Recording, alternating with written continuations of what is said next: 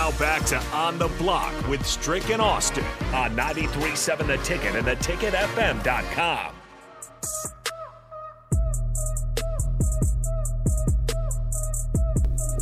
Wrapping up on the block here. Thanks to Nick Sainert for jumping in with Strick out, recovering. Hope to see him back tomorrow. We got DP, we got Kenny in the building here. Gentlemen, it's been a week. How are you? How are things around the station? How are you is the real question. We've been here. How have you been? I've been good. Got a little sun, but didn't get sunburned. Found that right balance, which was good. Okay. Saw family, didn't see family I worry about you when you try to, you leave us and then try to get like us, and then we worry that son, like Kenny, he going to go over there and overdo it, right? Hope not. Right? I hope not. Right? I'm worried about you. Be a lobster. The worst I did was have a really bad watch tan. Okay, we can live Other than with that. I can work with that. We can live with that. You can see the two-tone there, looking a little Neapolitan. So wifey's happy, right? You got some time. You got some time away. You got to do your thing. Did. Before you get into yours, let me ask you about it. You are a rabid Duke basketball fan. Yes, sir. Do you love the women's program the same way you love the men's program? Not in the same way. I respect the heck out of Kara Lawson and the job she did. From what I know about Duke women's basketball, it's been a solid program, not class of the ACC. One of their better years in recent memory. I think Kara Lawson was a fantastic hire. I love the messaging that she's put out there. Kudos to her. Okay. That's the things I need to know, right? Like, I things I need to know. Like, since you love Duke basketball, but your better coach is with the women's program. And it's not even close. Hold on, say what? You saying the women's coach is better than the men's? I'm saying it out loud. Really? I'm saying it. There's several programs in the country where the women's basketball coach is a better coach than the men's coach. And you're saying Stanford? Duke is absolutely on that list. Gotcha. South Carolina, not even close. No, that's, South Carolina, Stanford. UConn. Louisville, UConn. Not close, right? My guy left, so. Yeah, I mean, you should have took care of who you had. Yep. We know all about programs that don't take care of their people. So, Preach. it's there. Let's get this break, then we can get feisty with it.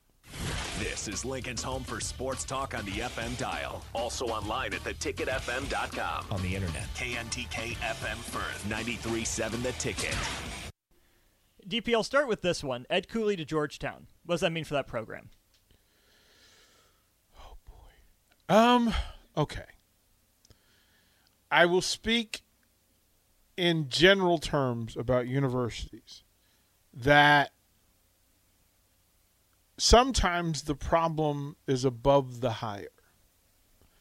And that no matter who you hire to clean your house, if you have bad habits, the house never gets clean. Good analogy. Right? Really good. Right? You can bring people in once a week, once a month to say, hey, make this place look presentable to other people. But the reality is the person who comes in to clean up knows exactly how dirty you really are.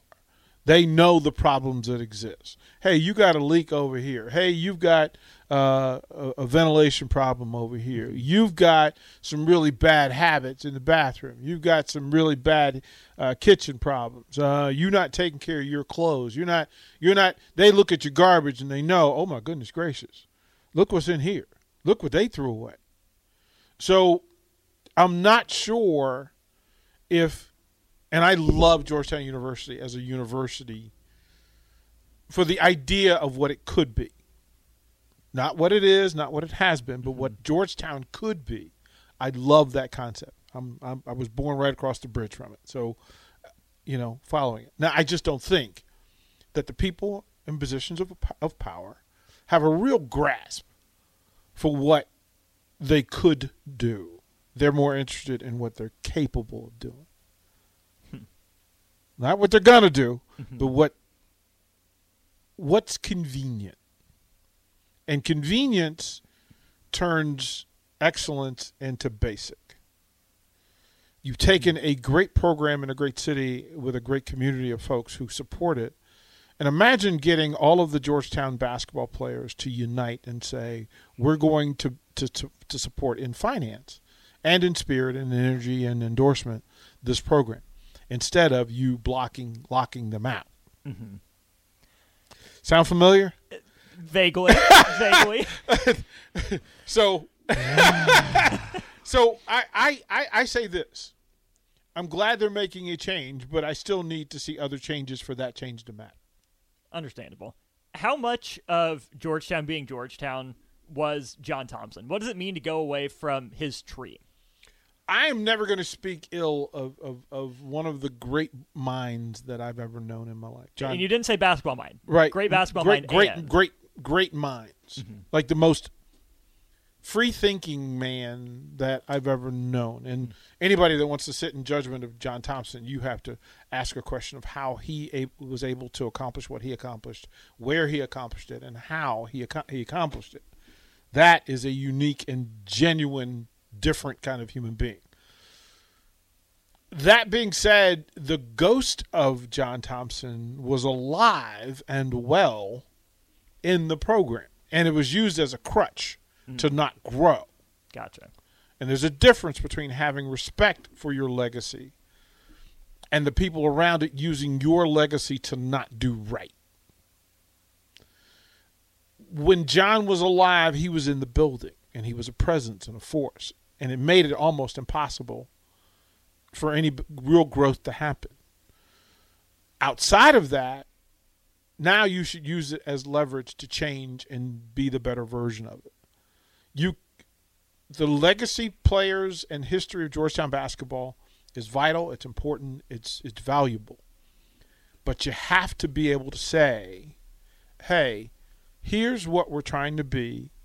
You on board or no? Like my asking Kenny to co-sign a thing is important because Kenny's skin in the game gives me a perspective that I can't get just sitting on high. I have to listen to the people that have skin in the game. Kenny, am I wrong? Definitely right. Yeah, that sounds all too familiar. It's all too familiar. Learned behavior is shared behavior accepted. Yep. And great programs get in the way of themselves way often than opponents raising themselves up to the level. Nebraska did more damage to itself than anybody could ever do to Nebraska. Nobody was ever going to get on Nebraska's level without Nebraska's help. And Nebraska can't stay where it's at without refusing to get better simply from itself. Like Nebraska's keeping at every level, Nebraska is exactly where Nebraska chooses to be. Like the rest of it, like Northwestern can't raise up to Nebraska's level without Nebraska's help. Mm-hmm. Illinois football cannot raise up to Nebraska's level without Nebraska's help. Like all of that, like Nebraska could simply say, nope.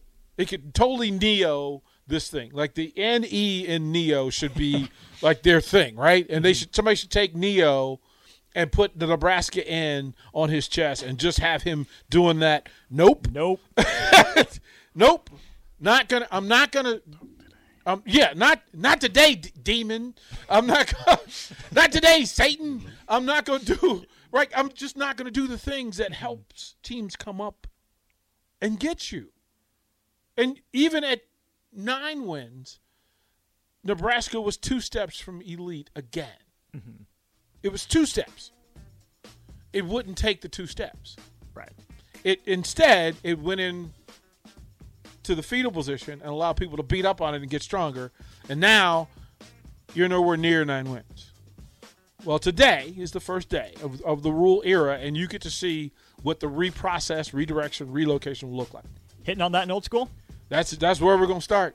Good. That's where we're going to start. Jay Foreman will call in at 4:30. Kenny and I will open it up with Austin, and then we'll take you through. We'll dance a little bit today. Plus, we got news, man. We got to do number 30 up in the crib. We got a new edition, and oh, by the way, another announcement tomorrow morning. Yes, sir. Keep it up. Keep your ears, keep your eyes tuned right here, 93.7 The Ticket, theticketfm.com. Starter Heyman live stream back up for you in just a couple minutes with Old School. DP, Kenny, Jay calling in. That comes your way next.